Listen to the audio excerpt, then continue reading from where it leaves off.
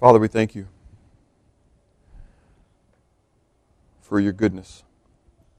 We thank you for your grace and your mercy. We know that you alone are God. There is none else. There were no other gods before you, neither shall there be any after you. You alone are the one who has created the heavens and the earth, who have formed us and breathed into us the breath of life. It is you who has given to us the privilege of knowing you.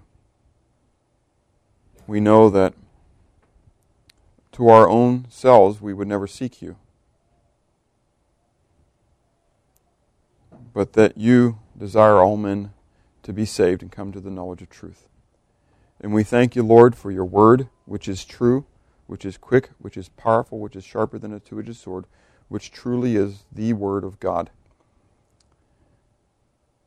And Lord, we're thankful that we can open it up and to know that you have recorded to us truth,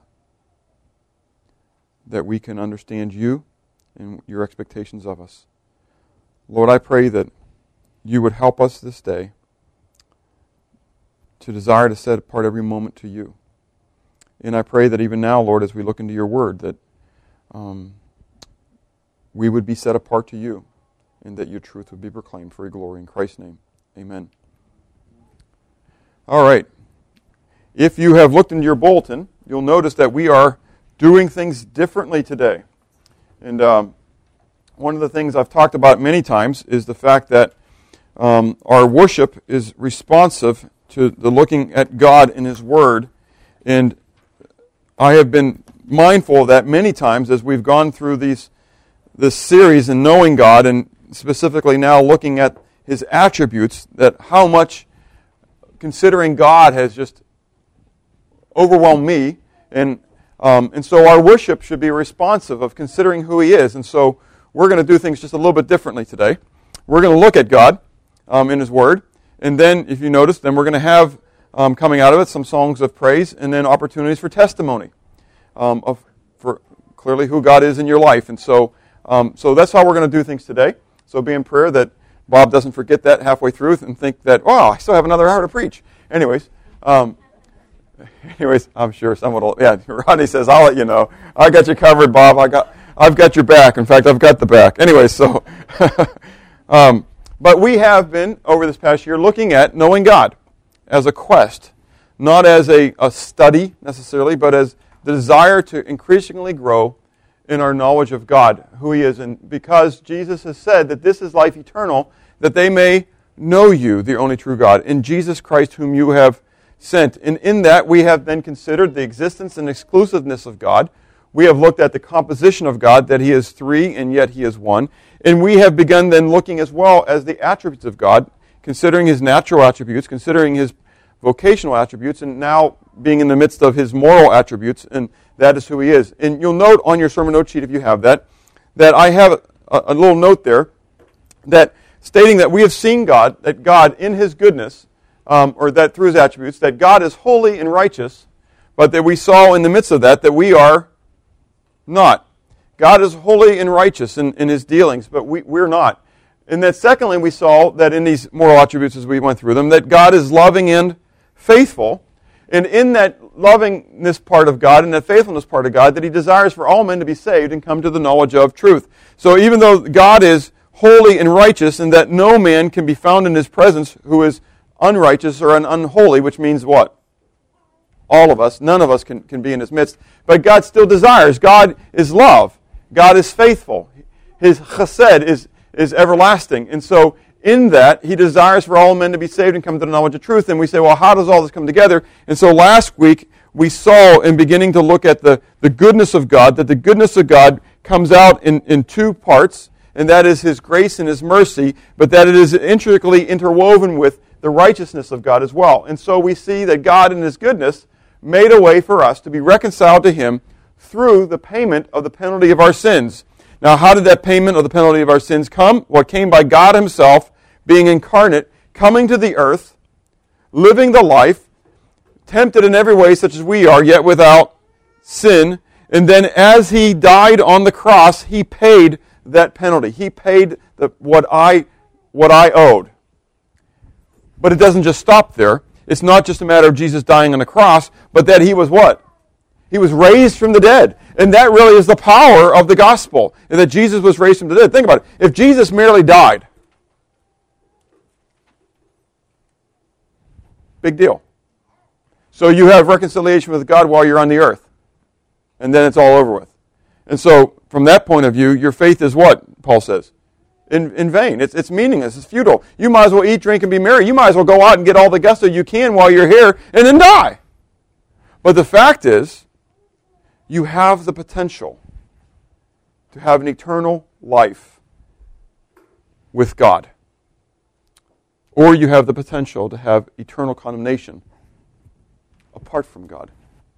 Because as we saw, each individual made in the image and likeness of God will live, will exist eternally. The question is, where will you spend that eternity? So God, in His goodness, made a way so that we can be reconciled to Him, and in a sense, we can spend then all of eternity in His presence, in the joy of His presence. We then saw, as we looked at the definition of God's goodness, that how God's goodness was split up into those two parts, grace and mercy. And we saw how that grace, and they're up on the screen as well as in your notes, that grace is unmerited favor or honor rendered by one who doesn't need to do that, one who need not do so. And so when we biblically kind of boil that down, it says what? It's what I get, what I don't deserve. And so by God's grace, I get eternal life, existence with God. I don't deserve that. Why? Because I am a sinner. Right. God's mercy is compassion or kindly forbearance shown toward an offender, an enemy, and another person in one's power. So it's, I have the capacity, you are in my power, that I have the capacity to bludgeon you for what you've done, to spank you, to judge you, to throw you in jail. But in my, what? Mercy, in my tender mercies, in my forbearance, I choose not to. That's what mercy is. And so biblically, we look at it, it's when I don't get what I do deserve. And so you can see how these kind of two go together. Grace is when I get what I don't deserve, and mercy is when I don't get what I do deserve. And so both of those are intricately woven into the salvation process. I do deserve what? Hell, judgment, but I don't get that. I don't deserve heaven, but I do get it. Today we want to begin looking at the application of God's goodness in my life. And first we see, foremost, is that the consideration of God's goodness should provoke me to a desire to what? To worship Him. And so we see in Psalm 96, verse 1 to 13, and it's up on the screen here, you can turn to it. It says, "Oh, sing to Yahweh, sing to the Lord a new song, sing to the Lord all the earth." Who's supposed to be singing to Him? Everybody. Everybody. Sing to the Lord, bless His name, proclaim what? Proclaim the good news of His salvation from day to day. Now, what did we just say coming through all this, looking at God and His goodness? How is the goodness of God greatly portrayed throughout the Scriptures and in our lives? Through His grace and mercy, which culminate in what? His salvation. Do you get it? This is the Psalms. That's what? New Testament or Old Testament? Old Testament. So, many times when we talk about Old Testament, New Testament, salvation in the Old Testament, people think came from what? Observance of the law. But as we read in the New Testament, salvation has never been by what? Observance of the law. Salvation has always been by faith because of the grace of God. Because of His goodness. Christopher, do you have a question? No? Psalm 96. Psalm 96. Okay? And so, I think this is awesome. That here, even Old Testament saints are supposed to be proclaiming what? The good news of God's salvation. That sounds like it came from the New Testament, doesn't it? It's not New Testament. Proclaim the good news of Yahweh's salvation from day to day. Declare His glory among the nations, His wonders among all the peoples. For Yahweh is great and greatly to be praised. He is to be feared. Wait, how can He be praised and feared at the same time? I mean, I thought I'm supposed to be praising God for His love and His mercy and His grace. I mean, there's no fear, right? Because perfect love casts out fear, right? But Paul says in 2 Corinthians chapter 5, he says, therefore, knowing the terror of the Lord, I persuade men. And that has everything to do with proclaiming the gospel, because that's 2 Corinthians 5, where he says, being ambassadors of reconciliation, right? And if you take that, therefore, knowing the terror of the Lord, and you bring it back into the biblical context, that word terror actually means fear. And so, therefore, knowing the what? Fear of Yahweh, the fear of the Lord. I persuade men. So here's Paul, the one who's the proclaimer of what? Grace, right? Who's saying what? I also understand there's the concept of what? Fear. Because both of those things go hand in hand. And it says, so for Yahweh is great and greatly to be praised, for He is to be feared above all the gods, for all the gods of the people are but idols, but Yahweh made the heavens. Now, you can see the ... drop down to verse 13. The rest of it's important, but this is the crucial part of it. It says, for He is coming. He is coming to what? Judge the earth. He shall judge the world with righteousness and the peoples with His truth. Now, you get it. We're told in the very beginning of the psalm to declare what? The good news of His salvation. What's a part of the good news of His salvation? Okay, healing, deliverance, safety. That's kind of good, but you're not reading what he just said. Judgment. Fear of God. Judgment. That God's coming with judgment. With righteousness. That's important. Okay, but think about it. If God's not coming to judge you, if you're never going to be judged, why do you need to be saved?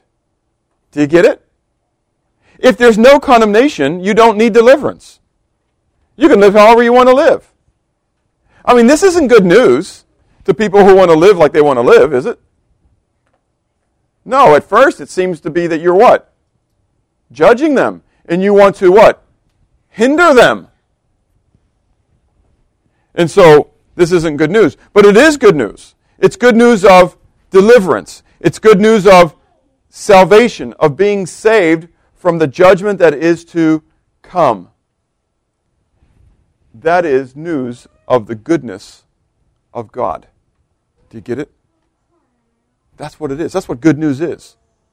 Good news is news of the goodness of God. Because God doesn't have to do that. God said to Adam in the garden, you can eat from any tree you want to eat from, except for the tree of the knowledge of good and evil. For in the day that you eat of it, you shall surely die. Now, in the garden, there were two special trees. There was the tree of the knowledge of good and evil, but there was also the tree of life. So, it's an argument from silence here, but God said you can't eat of the tree of the knowledge of good and evil, but by absence there, what did He say that he could eat from? He could have eaten from the tree of life. He could have chosen life and not death. But Eve and then Adam believed the lie, and they chose to eat from death rather than life. Does that make sense? And God then would be just. God would be righteous if He would then judge us according to our choice. We chose death. But God in His goodness said, no, I will make a way around that. And therefore we should what? Give Him glory and praise for it. Psalm 107. In your bulletin, you have Psalm 107. And I have it there as a responsive reading. Okay? And so, we will all say together the bold verses. Okay, do you have that in your bulletin there? Okay, sermon. Okay, so I'm going to begin reading at verse 1. And if you would, let's, for the honor of God and for His Word, let's stand together as we do this. Okay? Psalm 107. Oh, give thanks to the Lord, for He is good, for His mercy endures forever. Let the redeemed of the Lord say so, whom He has redeemed from the hand of the enemy, and gathered out of the lands from the east and from the west, from the north and from the south. They wandered in the wilderness in a desolate way. They found no city to dwell in. Hungry and thirsty, their soul fainted in them. Then they cried out to the Lord in their trouble, and He delivered them out of their distresses. He led them forth by the right way, that they might go to a city for a dwelling place. Oh, that men would give thanks to the Lord for His goodness and for His wonderful works to the children of men. For He satisfies the longing soul and fills the hungry soul with goodness. Those who sat in darkness and in the shadow of death, bound in affliction and irons, because they rebelled against the words of the God and despised the counsel of the Most High. Therefore He brought down their heart with labor. They fell down, and there was none to help. Then they cried out to the Lord in their trouble, and He saved them out of their distresses. He brought them out of darkness and the shadow of death and broke their chains in pieces. Oh, that men would give thanks to the Lord for His goodness and for His wonderful works to the children of men.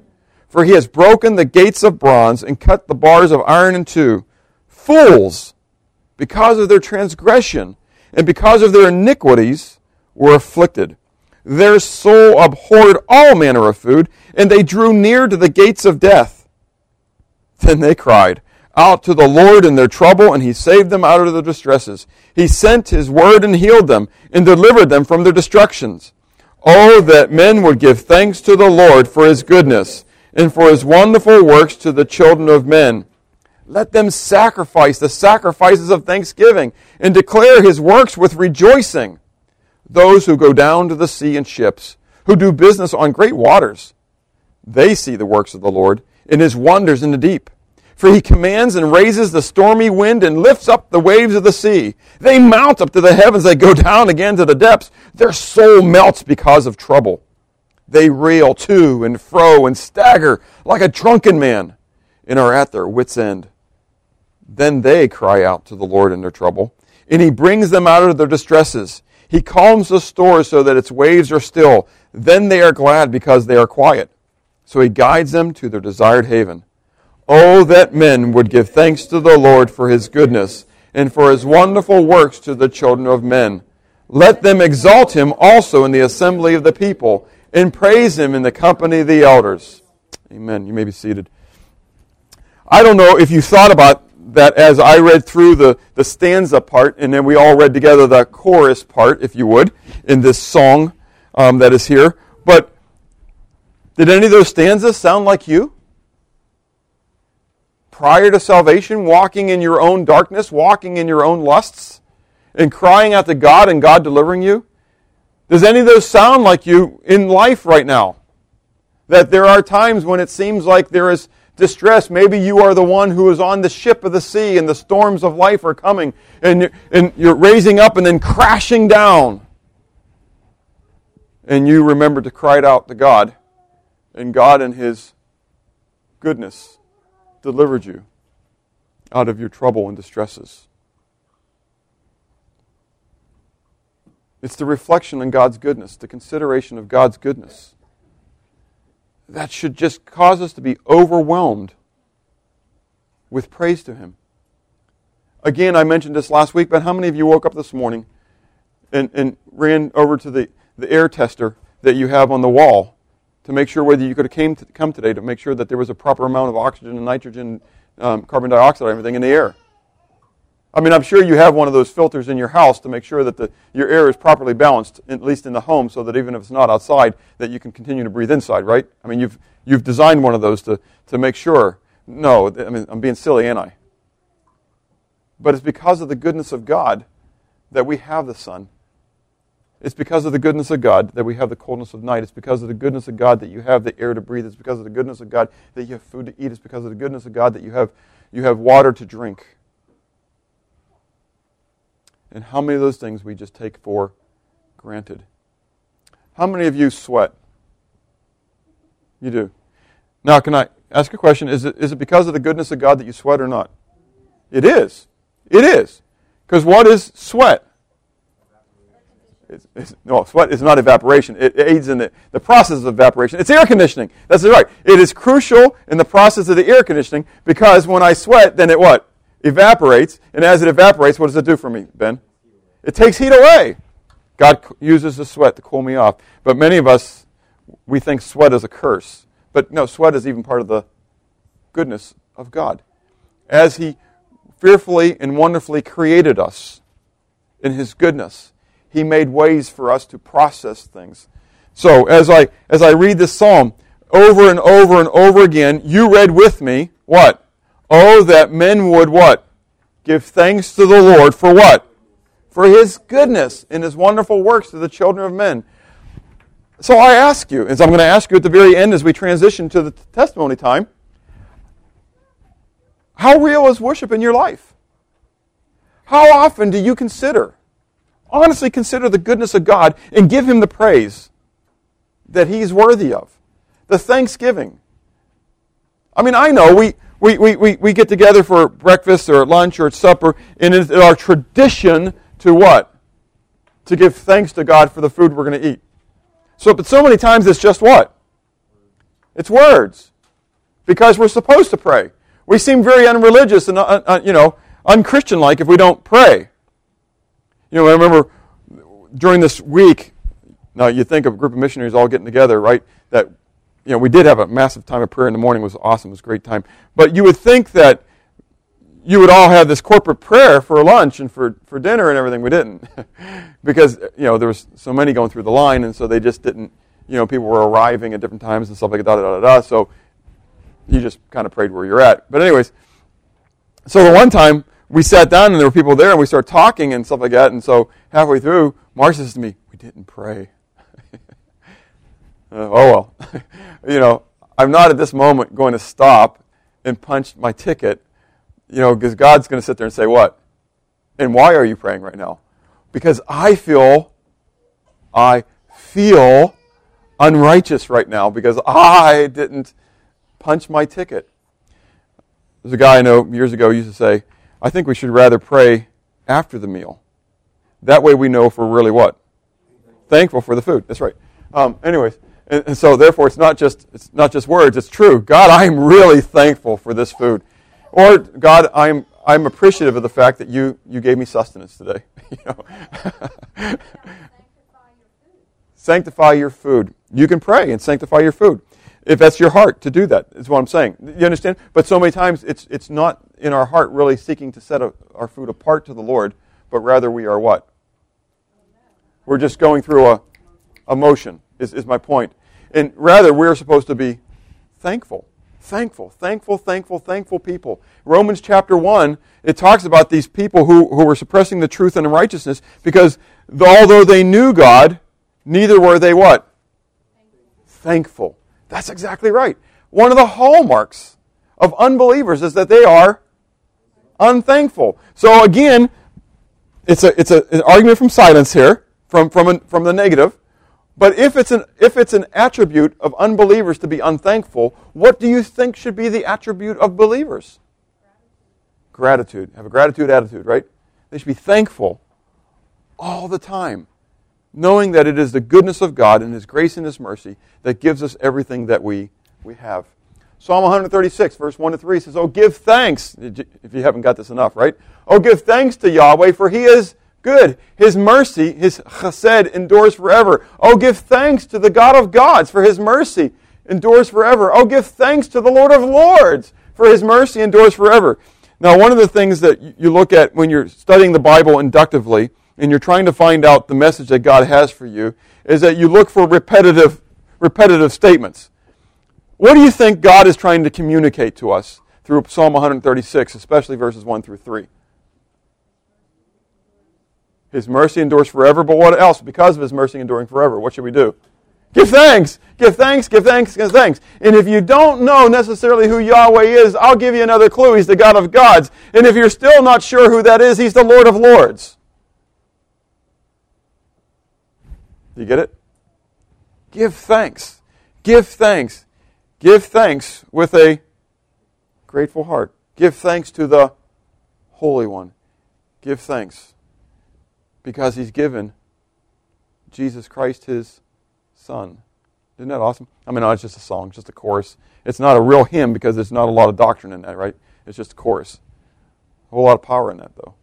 A little chorus. The consideration of God's goodness should not just lead us to worship, but it should lead us to the desire to reflect God because, again, as we've shared every single time, the greatest outpouring of my worship to God, the greatest outpouring of my adoration to Him will be my reflection of who He is. If I desire to reflect, if I desire to emulate God in the earth, I want to be like you, Jesus. I want to be like you, Father. Then what I'm really saying is what? You are it, and you are what I want to worship and adore. And so we see this reflection in four ways. First of all, in the exercise of our lives. Turn with me to 1 Peter chapter 2. This is going to sound a whole lot like Psalm 96 that we read just a little bit earlier as well. But in 1 Peter chapter 2, verses 9 to 16, 1 Peter 2, verse 9 to 16, we read, "But you are a chosen generation, a royal priesthood, a holy nation, His own special people." Now, does anybody know where that comes from? That's not original to Peter. Moses declared it in the book of Exodus to who? To the nation of Israel. That's exactly right. Peter now is bringing the spiritual application of this to the church. This is really fun stuff. And look what he says. Because of this, because we are in a sense spiritual Israel, you're a chosen generation, a royal priesthood, a holy nation, His own special people. Why? That you may proclaim the praises of Him who called you out of darkness into His marvelous light, who once were not a people, but now are the people of God, who had not obtained mercy, but now have obtained mercy. Who's he talking to? Us. Us. Believers, saints, Christians, goyim, Gentile believers. Okay? Because the children of Israel were the people. So here's Peter, a Jew's Jew, who Paul referred to as Cephas in his letter to the Corinthians, because he was talking to the Hebrews there, and Peter's Hebrew name was Cephas, right? So he's the Jew's Jew. He's talking, not the Jews here, he's talking to the saints, the believers, who are scattered abroad, right? And those who are scattered abroad, he says, are Gentile believers, who once were not a people. Do you understand that in the Old Testament, that you as a Gentile were not considered a person? You were outside, you were apart from the covenants of God. You were an alien of God. This is what Ephesians 2 is all about. You were wrath. But through Jesus Christ, the middle wall of partition has been broken down, and now we come as one new man through Jesus Christ by the power of the Spirit to God the Father. And so Peter says, you now, this is exciting stuff, because Peter is the one who understands this promise of Exodus. And he says, you're a royal priesthood. You're a set-apart generation. And I'm talking to you Gentiles now. You once weren't a people, but now you're a people. And God has chosen you as a special people to do the same thing that He called Israel to do. And that is what? Declare His praises in His goodness. Yes, exactly right. Because it's His mercy. His mercy is a part of His goodness. That's what God declared. God, remember last week we looked at it from the book of Exodus. God said He was going to show His goodness, all of His goodness, to Moses. And as He showed His goodness to Moses, He declared His mercy and grace. That is His goodness. God's goodness is revealed to us through His mercy and His grace. And we're going to see right here at the very beginning of this, it talks about then we have obtained His mercy. We've obtained what? We've experienced God's goodness. The goodness of God. And so I am supposed to be declaring the goodness of God to those who are about me. That's why He has saved me.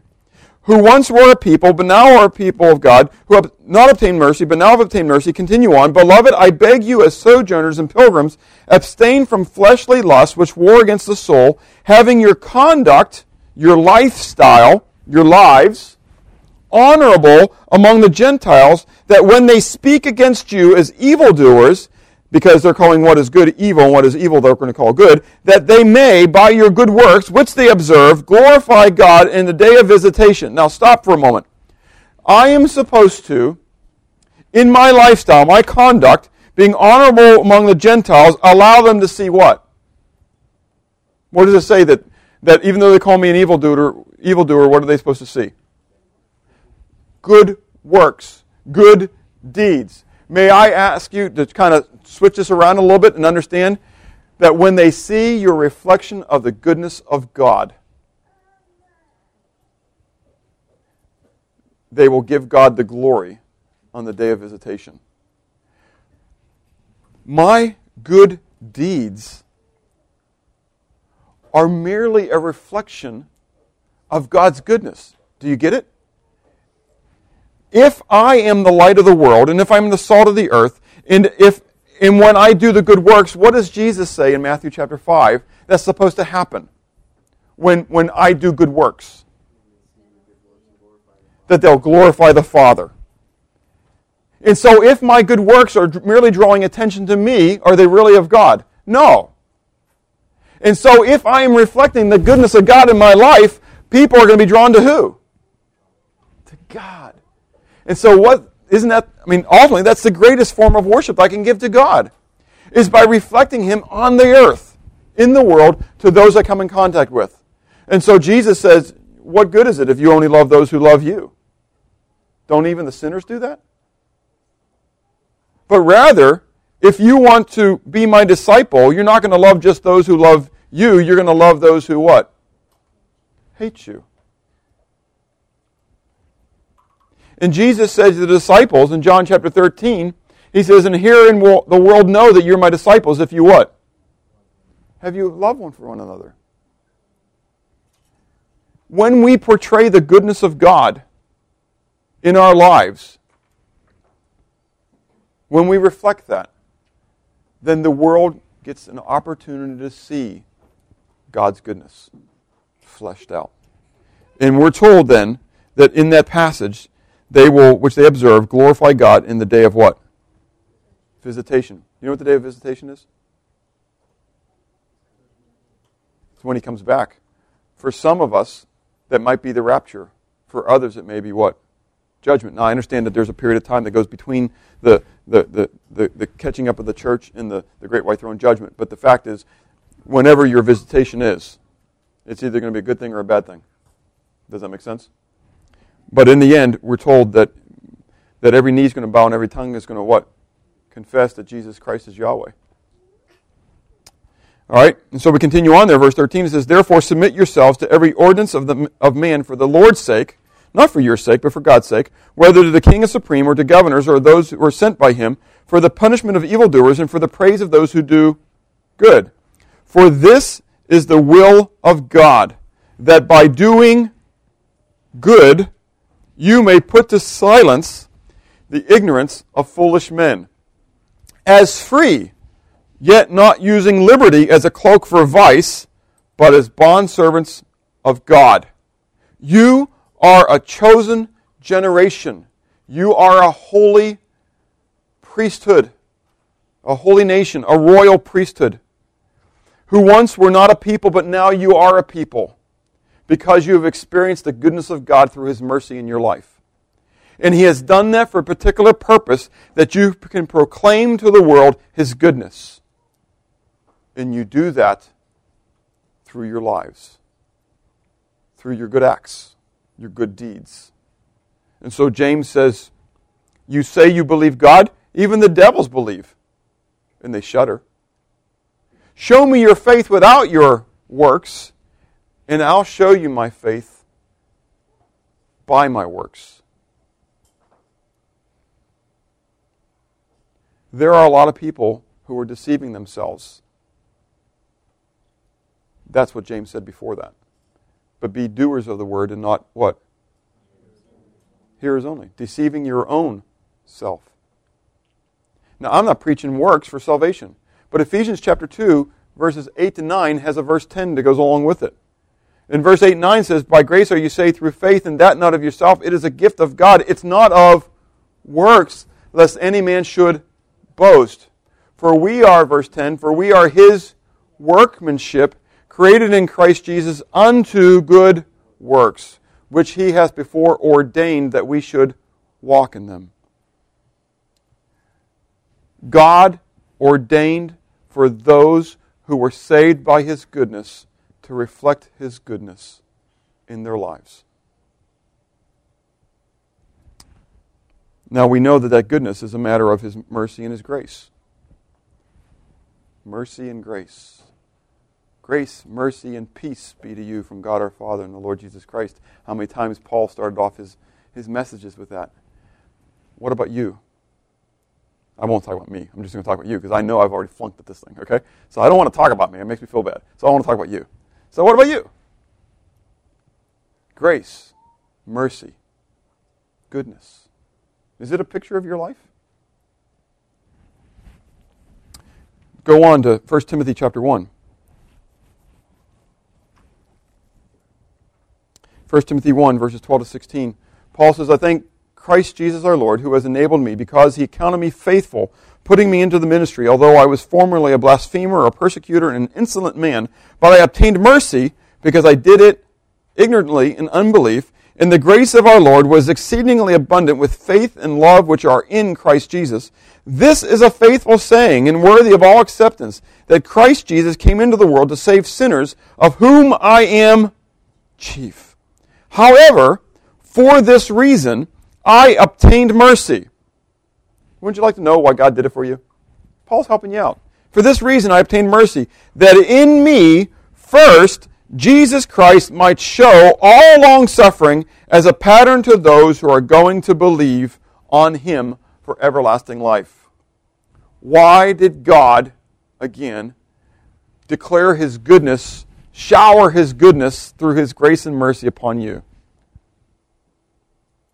So you can be a testimony to the rest of the world who are still in darkness, who need to experience His grace and mercy. And they will experience His goodness first through you.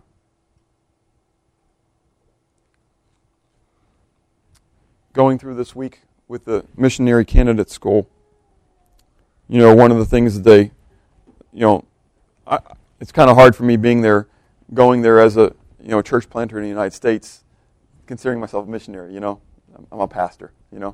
But I was around people who are missionaries. There were people going to Vanuatu or some island, near Australia, New Zealand, or whatever, and they really do have cannibals still living on the island. It's the only known place that they have cannibals. They are what? They're missionaries. And you know what I mean? They are missionaries. That's kind of you worship God, but you look at these people and you feel like you're in the presence of Moses and all these other guys that God has raised up. But I'm always mindful of the fact that each one of us in this room right now are what? You're missionaries. God has placed you on your own mission field to declare His goodness to a people who are lost in darkness. It's not for you to live the American dream. It's not for you to be embroiled in the sports of the world, which is something that we use as a tool. I understand that. But we're here for a purpose, and it's to bring glory to God and His goodness, so that others can go with you to the place of eternal joy. In the exercise of our lives, but also secondly in the exercise of our words, we're supposed to be revealing the goodness of God, reflecting the goodness of God. Turn with me to Ephesians chapter 4. Galatians, Ephesians, Philippians, and Colossians. Ephesians chapter 4. Verse 29, then down to chapter 5, verse 1. It says, let no corrupt word proceed out of your mouth, but what is good for necessary edification, that it may impart grace to the hearers. And do not grieve the Holy Spirit of God, by whom you were sealed for the day of redemption. Let all bitterness, wrath, anger, clamor, and evil speaking be put away from you with all malice. but rather be kind to one another, tender-hearted, that's merciful, forgiving one another, even as God in Christ forgave you. Therefore be imitators of God as dear children. So how do I imitate God? With my mouth, with my words. By allowing my mouth to impart grace and mercy. Forgiveness, tender-hearted. I wish I could tell you that I was the epitome of the reflection of God in this. But our mouth, as James said, is like a fire. It's like a match burning down a forest. It's like the rudder of a ship steering it. And it's with it we bring out bitterness and we bring out sweetness. With it we bring out death and we bring out life. But it is the major tool in my life that God has given to me to pour out His goodness. I have got to work on giving affirmation verbally to people. I am very introverted. I know people who say, there's no way you can be. I know what my task is in life, and so I push myself outside it. But I would much rather be sitting in the corner by myself playing a game of solitaire. Does that make sense? And as that, I tend to be, though I may appear to be talkative at times, I would rather be much more quiet. And so I tend not to do that because I excuse myself because I'm what? It's just who I am. I'm not excused from it. Do you get it? I have to use my mouth to edify others, to bring grace, God's grace, through my mouth to other people. And what is God's grace? It's receiving what I don't deserve. In my estimation, now understand, I'm going to use my own illustration, okay? In my estimation, at times my wife or my children don't deserve my compliments. Okay, that's what? That's my estimation, which is what? Very faulty at best at times. Do you get it? But grace is when I give what I don't believe that they are what? Worthy of. They may very well be worthy of it. But I know, by God's standards, I'm not worthy. And that's not even a matter of debate. Do you get it? And so, if judicially God is gracious to me, how much more should I be to those I come in contact with? How about merciful, forgiving? It said, let all wrath and bitterness and clamor and evil speaking be put away from you. But on the contrary, to do you what? To be kind, tender-hearted, forgiving. To be merciful with my lips. Thirdly, in the exercise of our gifts. 1 Peter 4, you don't need to turn there. Turn to Romans 12 with me, and I'll read 1 Peter 4:10 for you. And Peter says in 1 Peter 4:10, it says, as each one has received a gift, minister to one another as good stewards of the manifold grace of God.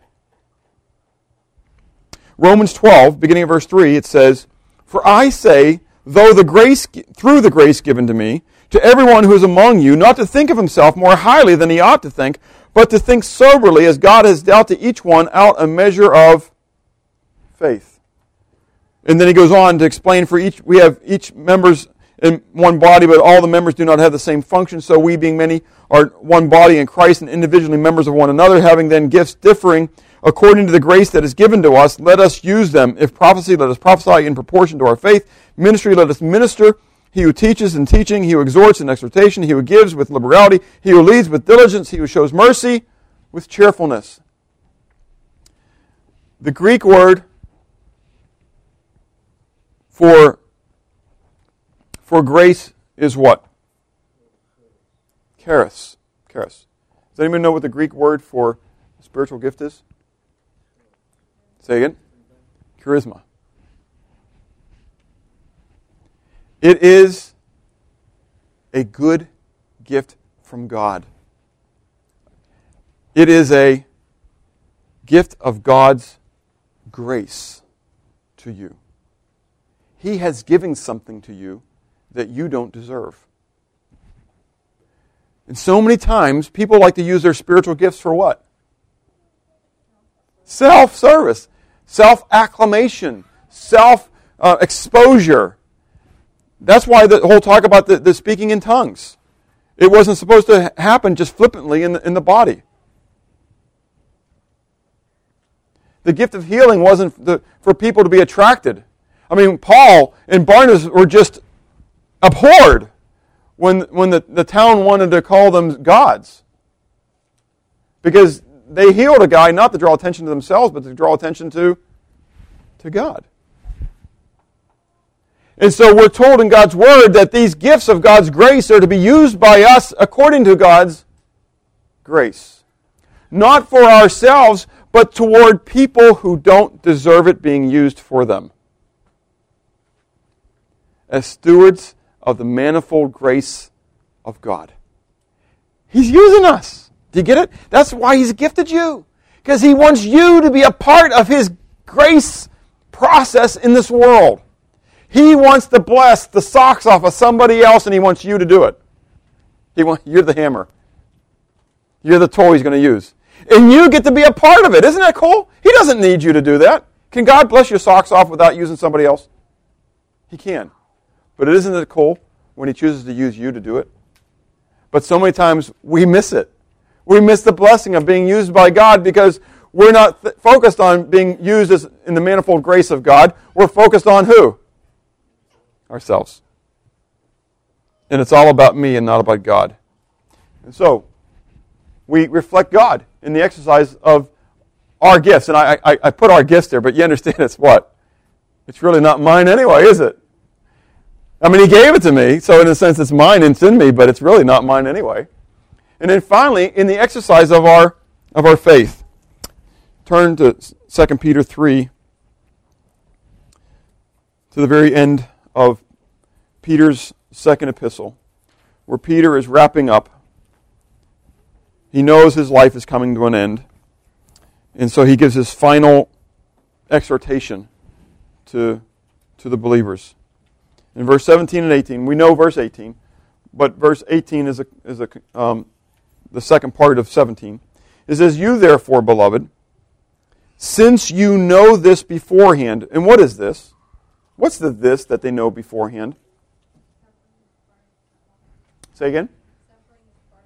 Suffering is a part of life. No, that's not. That's not. I mean, that's a little bit in here. But what is specifically happening in chapter 3 of what is he writing about? New heaven and new earth. Keep going back a little further now. What's the new heaven and new earth as a result of? Salvation is a part of it too. Judgment. Judgment. God's going to judge the earth. He's talking about the end times. God's going to judge the earth. But God is what? Long-suffering. He's not willing that any should what? Perish. But that all should come to changing the way they think. Should come to repentance. Because there's going to come a point where God says what? That's it. Time's done. In the fullness of time, it's over. And there is going to be judgment that comes upon the earth. And there's going to be a new heaven and a new earth. And God's going to begin His judgment where? In the household of God, the household of faith. And so, therefore, beloved, since you know this beforehand, beware lest you also fall from your own steadfastness, being led away with the error of the wicked. How do you do that?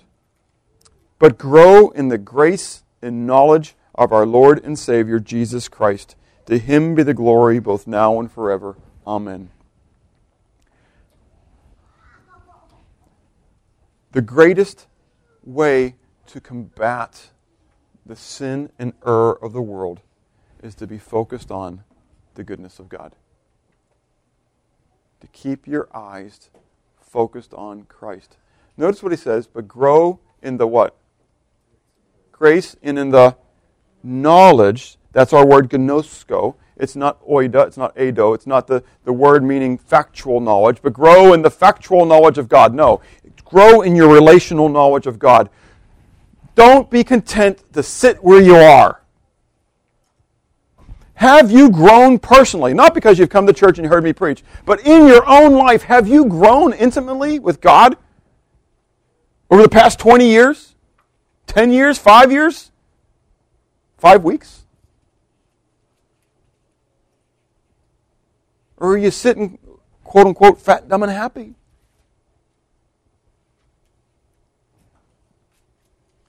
Peter says, listen, because you know it. If you really believe it, if you really believe that these things are happening, then it's going to change the way you think.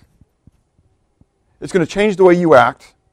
It's going to change the focus of your life. It's going to increase the level of your faith because you will now have a focus on growing in the goodness of God and understanding of who He is in your life. This is life eternal. You're not going to get eternal life. You have eternal life. John said in 1 John 5, he says, "These things write I unto you that believe in the name of the Son of God, that you may know that you have eternal life." I have it right now. You can't kill me. You can stop me from living in this tent, but you can't kill me. I'm going to continue to exist, and I'm going to continue to go on, but now in my next step, I'm going to go on to be in the presence of God. How much more I want to know Him in the power of His resurrection and the fellowship of His sufferings. Even now, in the flesh. And I grow in that when I grow in His grace. When I consider His goodness. To me, who am not worthy of it at all. How much of God's grace did you get when you got saved? You got it all, didn't you? So how do you grow in it? By understanding more and more what a worm you are. And how awesome He is. People look at me. I remember a guy years ago, he's a chaplain in the military, and I shared that once, and he says, "You really need to grow in your self-esteem." I said, "Dude, you need to come to awareness of who you really are." I mean, my self-esteem is awesome. I know who I am. And praise God, I know who I am because of Jesus Christ. Do you get it? I mean, I don't know what a better self-esteem you can have. I'm a child of God. I'm eternal. It is not because of me. It's because of God. In spite of me. My righteousness is like a filthy rag. Even as a believer, I'm not talking about the imputed righteousness of Jesus Christ. That is awesome and glorifying to God. But anytime Bob forgets about that imputed righteousness and he looks back to his own righteousness, it's what? It's putrid before God. So, how have you appropriated the goodness of God in your life? God in His goodness desires to redeem you and to restore you.